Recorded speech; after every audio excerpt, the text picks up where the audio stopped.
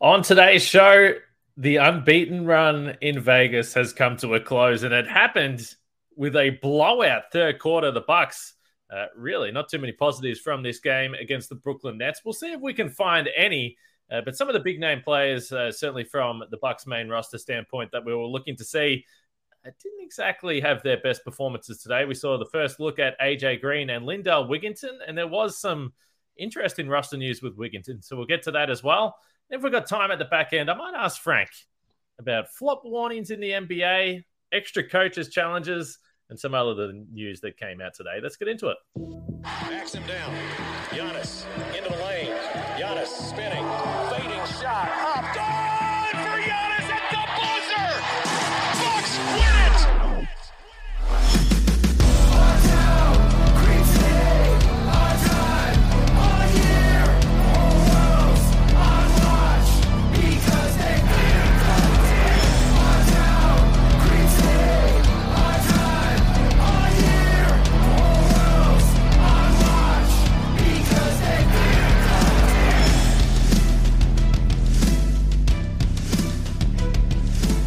Locked on Bucks. My name's Kane Pittman. You can see and hear me on this show Monday to Friday, and also find my work over at ESPN alongside me, the founder of brewhoop.com and longtime voice of the podcast, Frank Madden, who's put a Brewers hat on because he doesn't even want to wear any Bucks gear after this loss to the Brooklyn Nets in Summer League.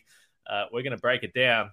It was a 92-71 final there, but as always, we thank you for making Locked on Bucks your first watch or first listen of every weekday, right through Summer League, right through the off-season World Cup coming up next month, and then before we know it, the NBA season will be back. So we appreciate the support. Drop a comment, a like, subscribe, a rating, a review, all the things that you can do to help the show because it's free to do.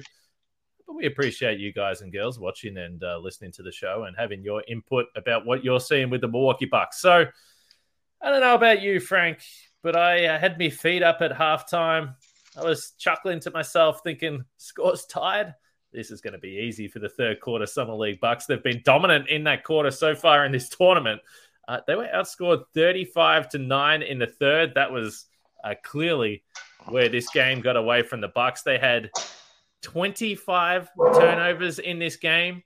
They only had one player score in double digits. And overall, this was not a performance to remember, and it felt very Bucks Summer League-y from what we've seen in years gone by. And it was interesting tonight because we actually did see the starting lineup that I was excited to see when they went small. All the guys that you think could have an impact: Livingston, Beauchamp, Jackson Jr., Green, Wigginton. My optimism was short-lived tonight, Frank. Yeah, if you thought I was just walking off the set in protest there, Kane, for those watching on video, I just had to plug in my computer. My computer's running a little low on juice. I'm also wearing the shirt my wife gave me, this Rockets really shirt in protest. Tonight all I can do is celebrate Jabari Smith having an awesome summer league because I'm not getting much from the Bucks today. But yeah, I mean, at least it's only summer league, I guess. Are you a fan of the movie Shawshank Redemption, Kane? Yeah, of course. Yeah. So you know the scene where Andy Dufresne has to see the thing is, so did you not know the result of the game when you were watching it? Well, there was a little white lie there. Unfortunately, and if you can allow me to complain about something that happened on League Pass today. So I text you and said, I'm on a little bit of a delay, so we're going to have to podcast a bit later. You said I'm the same. Beautiful. So I sit down on League Pass. You've got high scores, which is great because then you can't see any of the scores. You can go in and watch the game. But the problem is underneath Bucks Nets, it's got their record for the tournament, and it had updated to the Bucks being 2-1. So I'm like, what is happening? What's the point of hiding the scores if you're just going to tell me the record anyway? So terrible. So I knew. I was following on my phone, but I knew because I don't have ESPNU, which was the channel that the game was being shown on here in the States. But they let you rewatch later on Watch ESPN. So I was like, all right, well, I'm going to just have to wait to watch the replay. So I was following along, though, and so I got to experience the disaster class third quarter on my phone as I was quote-unquote watching it there. So I knew it was what was in store for me. I knew we were going to be doing this podcast, and so I knew that I was going to have to force myself to watch this game. And so that's where the Shawshank Redemption piece comes in. I felt like Andy Dufresne, knowing that he's got to crawl through like 2 miles of shit to get to the other side, to get to that freedom. And I don't know if it was I guess the third quarter was the 2 miles of shit. Because yeah, that was, kind of like the worst possible sort of summer league, chaos. Other team is fired up, playing with energy, and the Bucks were just kind of, the opposite of what we saw in some of the previous third quarters, where they just were completely disorganized. And Marjon Beauchamp, like as indifferent of a Vegas game as you're going to find, doesn't score a single freaking point. It's just like, oh my god. So yeah, I mean, yes, this is, I guess, where we say, hey, summer league doesn't matter, right? So we don't really have to feel bad about it, but yeah, it's too bad. These we don't have a whole lot of basketball here, Kane, in July to enjoy. So for the Bucks to leave a turd floating in the pool at the hotel was unfortunate. But hey, Amari Moore made a basket. One of the Bucks two-way players actually has made a basket in summer league, and he actually got to play a little bit, which was nice. And you mentioned some changes we saw. Maybe they heard me complaining about Nico Mannion and Taco Fall playing too much because those guys both started on the bench in this game. Wigginton was in, and the Bucks played small to start, which I'm all for, because who cares about playing a traditional lineup or whatever? Just get weird with it. But obviously, just not a whole lot to write home about with this game. And I don't know, what do we have 2 games? We have 1 game plus playoffs left? Is that kind of where we're at? Because certainly this game, we probably don't feel a whole lot of need to belabor, but yeah, just not a lot went right, especially after halftime. It's kind of hard to play, a vaguely game of organized basketball and get outscored 35-9 in the third quarter, but that happened. So yeah, burn the videotape, Kane, and we live to fight another day. No, that's exactly right. I thought, we're really scraping the bottom of the barrel here to come up with some fun things that happen. But, I thought, the one thing that I think is going to be pretty safe with Andre Jackson is that he will play with a level of energy that it didn't look like the rest of the teammates had tonight. We've spoken about the fluctuations a little bit with Marjon Beauchamp, but tonight he looked pretty flat. Ultimately, this team looked like a group of guys that have been in Vegas for 4 or 5 days, because I know I'm absolutely not at my best if I have to spend that much time in Vegas. So maybe they're just wearing a little thin towards the back end of Summer League. But Jackson Jr. had a nice lob finish from Marjon Beauchamp there. He attempted a massive block and sent, I think it was David Duke Jr. flying into the floor there, which was a foul. But yeah, there just weren't too many positives to come from this. AJ Green knocked down a corner 3, but he wasn't heavily involved. He was going with the headband tonight, though, which is interesting to see. So Miami in a couple of days, and we'll see if they can bounce back. I think there were some people that thought that maybe revenge. Should have this been is a revenge game, right? Well, that's exactly right. There were some people that thought that perhaps me and you could have been a little bit higher on the performances of some of the young guys over the last 2 days. They thought maybe the collective wet blanket. But tonight, I'm not going to get too upset either. This is Summer League. This is what we come to expect. You want to see flashes from guys that you think can ultimately play a different role for the Bucks than what you've seen in Vegas. So, yeah, I'm happy to watch this one away. I want to ask you about Lindell Wigginton next, though, because you did mention him. Jon Horst did a sit-down with our friend Eric Name. If there were any other takeaways from that, feel free to get into that. And then there are some rules that they were at least floating about getting into at the Las Vegas Summer League. And now today, it looks like it's coming into the regular season. So still a fair bit to talk about tonight. And we'll push this game to the side because we don't need to talk about it anymore. But first, what we do need to talk about is bird dogs, because if you are in Vegas, I can guarantee you one thing that you're doing, and that's wearing shorts, because from what I can see, it is absolutely stinking hot, and bird dogs make you look good as well. And if you're in Vegas, you want to be looking good. Bird dogs stretch khaki shorts are designed to fit slimmer through the thigh and leg, giving you a truly sculpted look. Bird dog shorts do the exact same thing as Lululemon, but they just fit better. They're more comfortable. and they fit better than regular shorts because your normal style shorts are made of a stiff, restricting cotton. That's not the case with Bird Dogs. They fixed this issue by inventing cloud knit fabric that looks just like khaki, but stretches so you get a way slimmer fit without having to sacrifice the movement. So I'm a big shorts guy, Frank, and you can wear them wherever you want to go. I've never done this before. People would have done it. I'm doing axe throwing in a couple of hours, which I don't know. I don't know. I think it's a thing. I actually first heard about it in the US, but anyway, I'm doing that tonight. And so I want to be comfortable. I want to make sure I've got full movement, and the Bird Dog shorts are going to help me out. So go to birddogs.com/LockedOnNBA or enter the promo code LockedOnNBA for a free Yeti style tumbler. That's birddogs.com/LockedOnNBA, or use the promo code LockedOnNBA for a free Yeti style tumbler. You won't want to take your Bird Dogs off. I can promise you that.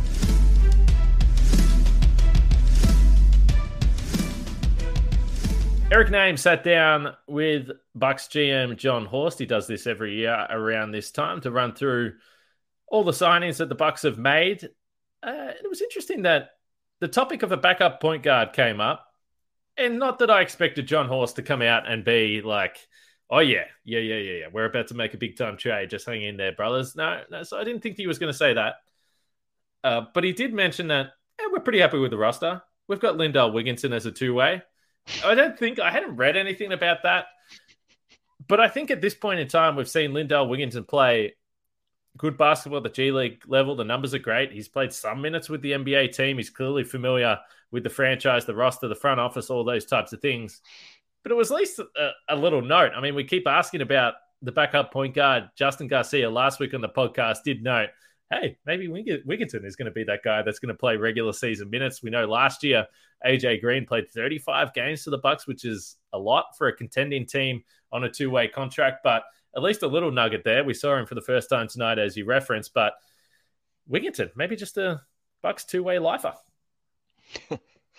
Yeah, I mean, like if you look at Spot Track or some of the different sites that sort of track contracts, they've had Wigginton as still being on a two-way coming into the season. So with Amari Moore being added, basically Amari Moore they announced as a two-way, the Bucks did, and Wigginton, I haven't seen any official announcement about him being on a Bucks two-way, but obviously it was alluded to by Jon Horst, and it's been in sort of the data. So we'll see. I mean, again, like those are pretty easy to roll. I mean, there's not a whole lot of there's not like cap consequences if you waive a two-way guy.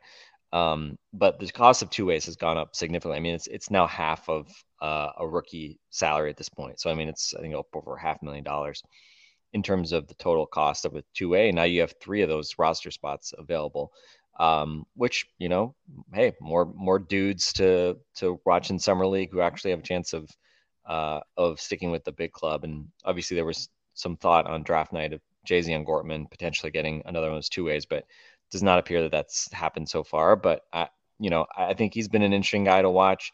Coming from Overtime Elite, sure, give him the third one. I'm fine with that, especially given the lack of point guard depth on the roster. Otherwise, keep in mind those guys are limited to 50 total games and are not playoff eligible. So if in some dream scenario one of those guys actually pops and is worth keeping on, you'd have to figure out how to open up a roster spot to convert to a two-way or to a regular NBA contract. But again, let's just say my concern level that one of those two-way guys is going to be so good that you're going to need to convert him to a regular contract. That would be a wonderful problem to have, but I'm not exactly going to lose sleep over that given how these things tend to go, and the odds of that are probably not all that high. But yeah, the whole discussion that Eric had with Jon Horst, I mean, certainly the backup point guard discussion was not, let's just say if you were concerned about it, I don't think you came out of that discussion feeling like, like your fears were allayed when they're talking about, these two-way guys who've never really proven anything at the NBA level. And, Amari Moore got a shout out as a kind of a secret weapon.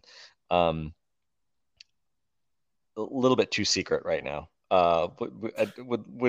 Would like for Omari Moore to become a little less secret. There's definitely some hashtag secret Dante vibes with Omari Moore right now, but at least he got his first points of summer league tonight. And we'll see. I mean, this is kind of this was the down. Always going to be the kind of the downside of having so many potential roster guys, so many potential two-way Exhibit 10 type guys on the summer league roster is that it's just been hard to make minutes, honestly, for some of these guys like Gortman and Moore just haven't really played much. And would, again, not that it necessarily would have helped the Bucks win games with them kind of doing some on-the-job training as, rookies, right? True rookies, unless you're talking about like first-round picks, it's hard for these true rookies to actually sort of help you even in summer league.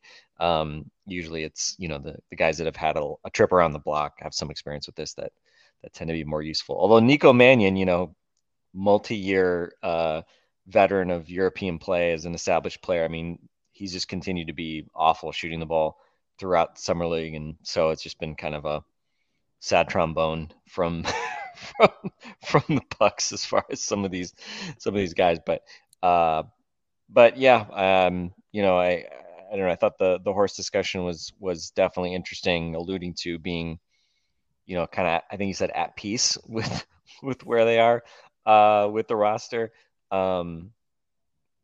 Sort of interesting, sort of makes it sound like, they tried to do more stuff and kind of had to resign themselves to maybe they wouldn't be able to pull something off. But again, what is he going to say? Like, well, I'm sure, is he going to say like, oh, we've got some irons in the fire as far as potential trades, and I'm sure we'll pull off something, in the next, of course he's going to say, if you're a good general manager, you lie to some extent, or you withhold selectively some of the things that you're trying to do. So I don't know. We're kind of now in the NBA calendar where most things have sort of been flushed through. I think the Lillard situation not being resolved, James Harden still being, disgruntled but not yet traded. I do think there is an opportunity potentially where if and when those guys' situations get resolved, that, there could be some secondary moves that, may have a little bit more clarity, and maybe there are potential things the Bucks could do that, again, not that they're trading for Damian Lillard or James Harden or even directly with like the Heat, right? I'm not saying they're trying to get Tyler Hero or something like that, but you never know. I mean, like, there's potentially all these trades could be like 3-4 team type of deals, and if teams are again potentially trying to maintain some flexibility to be part of those deals, and then who knows? Maybe maybe they will become a bit more open for business after that. But we'll see. I think now as we get towards mid-July, most moves have been made, most signings have been done. We're obviously at this point just kind of waiting for them to, I don't know, do a press release in mid-August to say that the Thanasis has signed a 1-year contract or something like that. But yeah, maybe the Bucks are just going to go into training camp without, a backup point guard on an NBA contract. And I mean, there's lots of weird things they can do, whether it's, I mean, Andre Jackson as the de facto backup point guard. I don't think that's going to work very well, but who knows, right? I mean, new coaching staff. We don't have any, we haven't seen Adrian Griffin do this as a head coach previously. We know Toronto had some very unconventional lineups. They didn't play many backup point guard minutes the last couple of years. They just kind of ran Fred VanVleet into the ground. So who knows how much that reflects Adrian Griffin's view on the need for a true kind of backup point guard, or whether it was just sort of the reality of what Toronto was dealing with or what Nick Nurse wanted to do. Again, we're just kind of guessing, but anyway, we'll see. And I think certainly, relative to where the Bucks were in the second half of the season, where you had Chris Middleton healthy, you had Joe Ingles healthy, and you had obviously Javon Carter, who, yes, Javon is kind of more like a shooting guard in many ways. I mean, he could still bring the ball up, to start the offense, at least vaguely, competently. So, yeah, you obviously don't have Joe, you don't have Javon anymore. So does that mean an opportunity for Lindell Wigginton? I don't know. I'm just really curious, to see kind of how Adrian Griffin, thinks of these rotations and who's going to get opportunities? Does he play tons of guys early in the season? Does, he have like a 10-man group that he ends up settling on pretty quickly? Who knows, right? I imagine with especially a new head coach, new group of, new to this group of players, I would expect he'll probably cast a wider net than, an established coach, Bud or otherwise might, just because he hasn't seen these guys, he hasn't worked with these guys, so he may be more willing to kind of give different guys opportunities early in the season. But again, as we know, so much of that is often driven by injuries and availability and things like that. So at this point, we're a few months off from seeing any of that, but certainly preseason will be, the next first opportunity, especially when you think about the real roster, including not just some of the guys we're seeing here in the summer. I did read an article a little while back about AJ Green saying that it was really challenging for him to come into the NBA because he'd always been a point guard. He'd always been handling the ball. Anyway, I'm just throwing that out there. Maybe that's the secret weapon. I know Jon Horst was talking about Amari Moore, but he didn't mention AJ Green as the backup point guard. Anyway, we didn't see a lot of dribbling from AJ Green tonight, but as I mentioned, he did knock down a corner three. He's on the main roster. We'll see if he gets many opportunities. He certainly did, perhaps more than I expected last season as well. But they've got a lot of young guys on the main roster, as you pointed to, so it's going to be interesting. Sometimes we see rule challenges in the offseason, and they look good on paper, but then they don't ultimately impact the game in any way.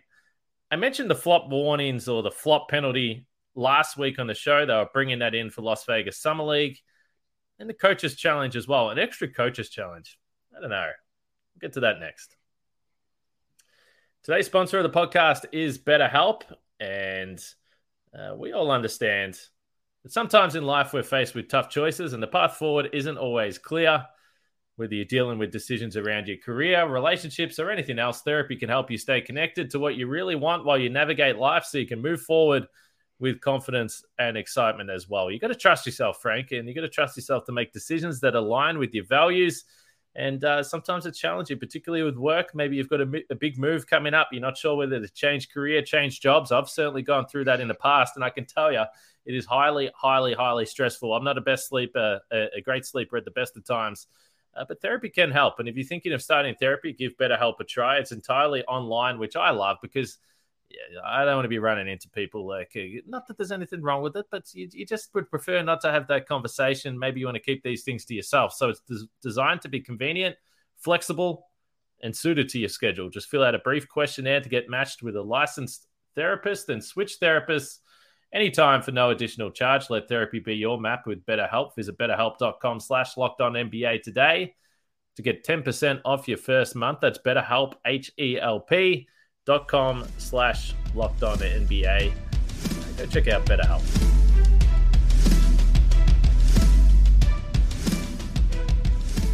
Frank, I haven't discussed this with you. The flop warning coming in, a free throw for floppers out there. And actually, I did ask the question about the Boston Celtics last week, whether they're any more likable without Marcus Smart and Grant Williams. So, geez, it would have been lucrative business for the Milwaukee Bucks playing the Boston Celtics if they were called for some of those flops. But we'll see how it's actually adjudicated during the game. The other one that was announced today, which I know some fans have asked for, was an extra coaches challenge. So, this new rule will award a team a second coaches challenge if the first challenge is successful. The team will not retain the timeout used to initiate its second challenge, regardless of whether it's successful. That's interesting. The timeout-related rules governing a team's use of first challenge will be unchanged. So essentially, you can use a second challenge, but you don't get to keep the timeout if you are successful. And of course, you've got to be successful in the first challenge. I don't know, Frank. I mean, I don't like the game delays. The coach's challenge takes too long as it is. I totally understand why there are fans out there that have called for this and they think that it makes sense and they're annoyed about the officials. And I get it.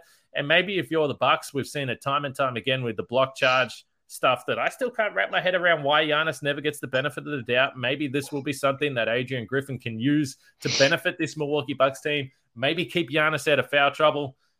Just the idea of NBA games going longer and more delays and sitting and waiting for the official because his mic doesn't work and he doesn't know what they're looking at, that doesn't excite me. I think it's a no-brainer. I mean, if you have a successful challenge, I never understood. It always seemed weird to me that then suddenly the refs got off the hook and they could, you couldn't basically get them a second time. So I'm totally fine with it. I get people don't like the stoppages. My view is like I don't like that the game officials review the challenges, because to me it's just like, well, they're always going to be less likely to overturn their own call anyway. So I've always would have felt like I'd prefer, there to be like the video room in Secaucus and just have them basically adjudicate the challenges, because I think also like they can, you kind of know like when a challenge is going to come typically, right? Then they can more quickly review it and get you an answer, versus like the officials have to walk over, put on the headsets, get the monitors turned around, like go through the whole song and dance, and they have to confer with each other and blah blah blah, right? Like I think you could really speed up the reviews if you had it done centrally. You'd also get rid of some of just the bias of the game Maybe. officials doing it. So that would be my answer. Would just be like, well, let's make the reviews just go quickly, because they take so long. Yes. And I feel like you could do them more quickly, especially if they were centrally reviewed. So I'm good with kind of, if you get it right the first time, or if you're correct with your first challenge and you get to keep another one. I think the interesting thing too is that a lot of times, coaches will keep their challenges until late in the game, just in the sense that, like, hey, if there's a really high leverage play, I don't want to have to use my challenge in the second quarter or something like that. So I don't know what the stats are. I'm curious how often games went by without any challenge being used. I think that's probably going to go down too. So yes, that's bad news for you and anyone else that hates stoppages. The other thing I would say too is, like, if you're trying to figure out like, oh, how are we going to make up the time from for an additional potential stoppage? I've said this before. For the life of me, I have no idea why the clear path fouls like always get reviewed and they always take so long to review them. Like, to me, a clear path, just call it on the floor. Like, who cares? Like, especially, it's like if you want to say in the fourth quarter a clear path foul gets reviewed, but like officially, Well, they don't something need like that, to like, review fine. it anymore. They've got the unsportsmanlike or the transition foul. I don't even know why clear path is a rule anymore. It's the same thing, and you can call it on the floor, as you pointed to. Well, but it's more punitive though too, but though, right? Yeah, It's but two shots in the what? ball. But I agree. We're saying the same thing. Like, just Yeah. don't bother like reviewing these. Like, who cares? And to me, it's like just a low value added thing anyway. But I will say this though, on the flopping stuff, I've been surprised how little discussion there has been of like what they're actually defining a flop as.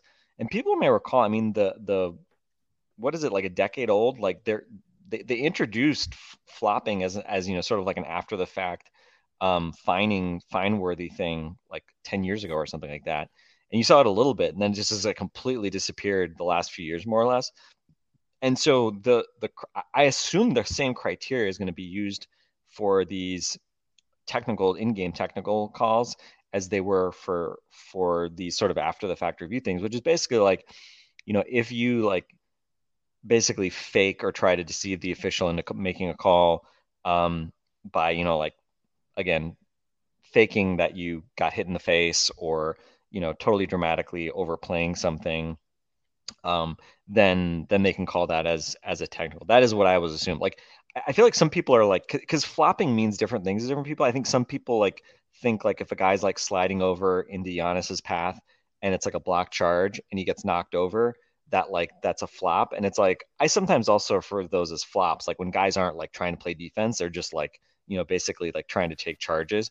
But like, I don't think Giannis is going to have like a bunch of, like, I don't think there's going to be a bunch of flopping technicals called on guys trying to defend Giannis, because honestly, like, Giannis makes tons of contact. To me, the thing that I wanted to see was the expansion of the block charge circle. Basically the Kevin Love rule, which I know got some discussion early in the playoffs when Giannis and I forget somebody else got hurt. Right? Was it Ja? I think it might have been Ja Morant. Got hurt basically going up for shots, and guys sliding underneath like Kevin Love. Illegally, basically, they're blocking fouls and they're dangerous. That would have been the thing I would have much rather seen implemented, because I think, again, it forces help defenders to actually like try to actually play defense more. again, I think there's also potential. I don't know if we'll ever see it, but basically saying that like these help defenders who aren't defending the ball, that they can't do that at all. That's like the whole like hashtag ban the charge concept. It's not that if you're defending on ball that like the offensive player can do whatever they want to you, but it's just the idea of like Marcus Smart flying in as a help defender can't just plant himself under the basket, and try to draw a charge that way. So the flopping thing, I mean, it doesn't hurt, I guess. There's been versions of this in pretty much every other league, I think. Like, I think college has a version of this. Kane, I assume NBL, there's some version of this in the NBL, right? I mean, what's been your experience as far as how this is implemented there? Because I just don't know how much refs are going to call it. I feel like there's going to be things where it's like they're going to call it some in like October, November, and then is it just going to kind of dissipate, be forgotten by the springtime? Like that feels like a lot of times how these rule changes get implemented. They kind of wax and wane a bit, and by the end of the season they've waned to like basically not getting called. But I don't know what your perspective is, having actually seen something like this implemented in basketball that you watch every day. Yeah, it's good if they call it. To your point, they call it in the NBL. It doesn't really slow down the game, because if there's a flop, they'll indicate that there's a flop, and then the play will continue until the next dead ball, and then there's a free throw. So it doesn't actually really slow down the game that much, but it's highlighted.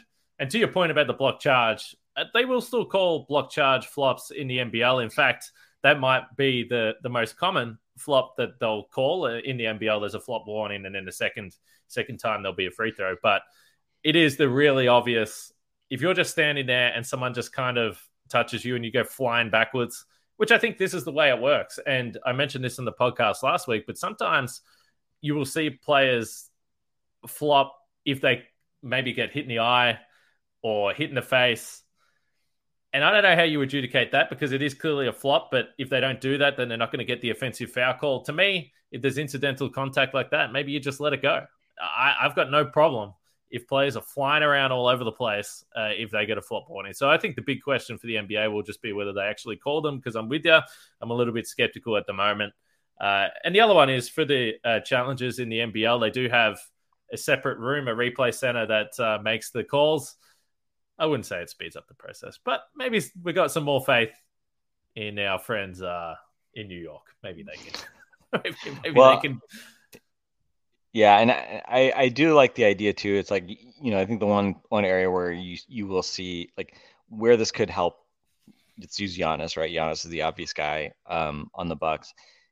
Examples where like a small guy in the post, Giannis like brushes up against him. Exactly. The guy just like launches himself to the ground. Like that is where I think you'll see Giannis benefit from this type of call. And I do like the fact that, currently, like when guys do that, the best sort of call for Giannis is typically a no call, right? Like just like let the guy fall down and then he just looks over and just dunks or whatever. We've seen that, on a number of occasions, every year. So the idea that you can basically have a guy do that, you can get a dunk, and then, they can call a technical at the next stoppage and you get another point out of it. Like, hey, no downside to that. And again, they may not even really need to enforce it much to potentially get the change in behavior. Because the goal is not that, every game's going to have like 3 of these calls. The goal is basically to create a disincentive so that people don't even try it. And then ideally, no, the refs won't have to call it, right? So we'll see. I mean, I appreciate that they're trying to do it. I think, people often talk about sort of like, oh, there's like a big flopping problem in the NBA. I think there is a problem, but I don't know. Again, I feel like people's definitions of flops kind of varies. And I don't know that this is going to solve, everything that people consider flopping. But hey, if you get a little bit of it, it's upside, right? And hopefully it disincentivizes, the Marcus Smarts and Grant Williams of the world from doing what they've been doing. And but I think we talked about it before. I think, you talked about it a week ago, but I'll reiterate: the Boston Celtics deciding that they're no longer going to be, a switch heavy team that can throw a bunch of different guys at Giannis and, have 2 kind of premier floppers in Grant Williams and Marcus Smart on the floor during high leverage minutes. Like, I'm all for it. Hey, Al Horford has had, some good moments defending Giannis, but if basically their defense against Giannis is Al Horford and a bunch of guys like, Kristaps, who, I mean, Giannis has just eaten Kristaps for lunch. I think he's averaged like 38 points a game against Kristaps teams in the last 5 years or so. So yeah, Boston Celtics, I get why they felt like they had to do something, but man, they just became like a lot less flexible defensively. And I don't know. It's been interesting, like listening to Bill Simmons and, some of the other Celtics people that I follow. It's like, they're all trying to talk themselves into like, well, Kristaps was good in Washington last year when nobody gave a shit and they weren't good. Right. I don't know. Kristaps, like, you think Kristaps and Jaylen Brown and Jason Tatum are going to be like this like simpatico group of guys that just feed off each other emotionally? Like Kristaps and his fucking dead eyes and, never really won anything or been a part of really any winning teams. Like, I don't know. I'm curious. He's a good player, but that I don't know. I'm sure he'll be especially a good regular season player probably, but it also seems like the kind of guy that like Celtics fans might hate, a month into the season, and it seems like a lot of them are kind of in denial about that. So we'll see. But anyway, we had to, Bucks get their asses handed in the summer league game. We managed to bend this back to basically wishing bad things upon the Boston Celtics. So I feel like this ended up being very on brand for us, Kane. No doubt, and spicy Frank tonight. I think the last time I wore this Rockets shirt was when the Rockets beat the Celtics in Houston earlier this year, and I was so pleased. Jason Tatum missed like a potential game-winning layup. Just a really fun night for me to root for the Houston Rockets. So yeah, go Bucks, go Rockets. Yay. Still a little bit of summer league action to come. Thursday night, I believe, is when they're playing the Miami Heat, so we'll have a post-game pod after that. We need to discuss the in-season tournament as well. I know the Bucks maybe tonight didn't have a great night in Vegas, but maybe there is happier times ahead in December with the NBA Cup. So we're going to discuss that as well. So there's always going to be news around the NBA. Let us know in the YouTube comments if there's something in particular that you want us to talk about, and we'll hit it as the off-season, I should say, continues to roll on. So we'll leave it there for Frank and myself. We'll catch you all tomorrow.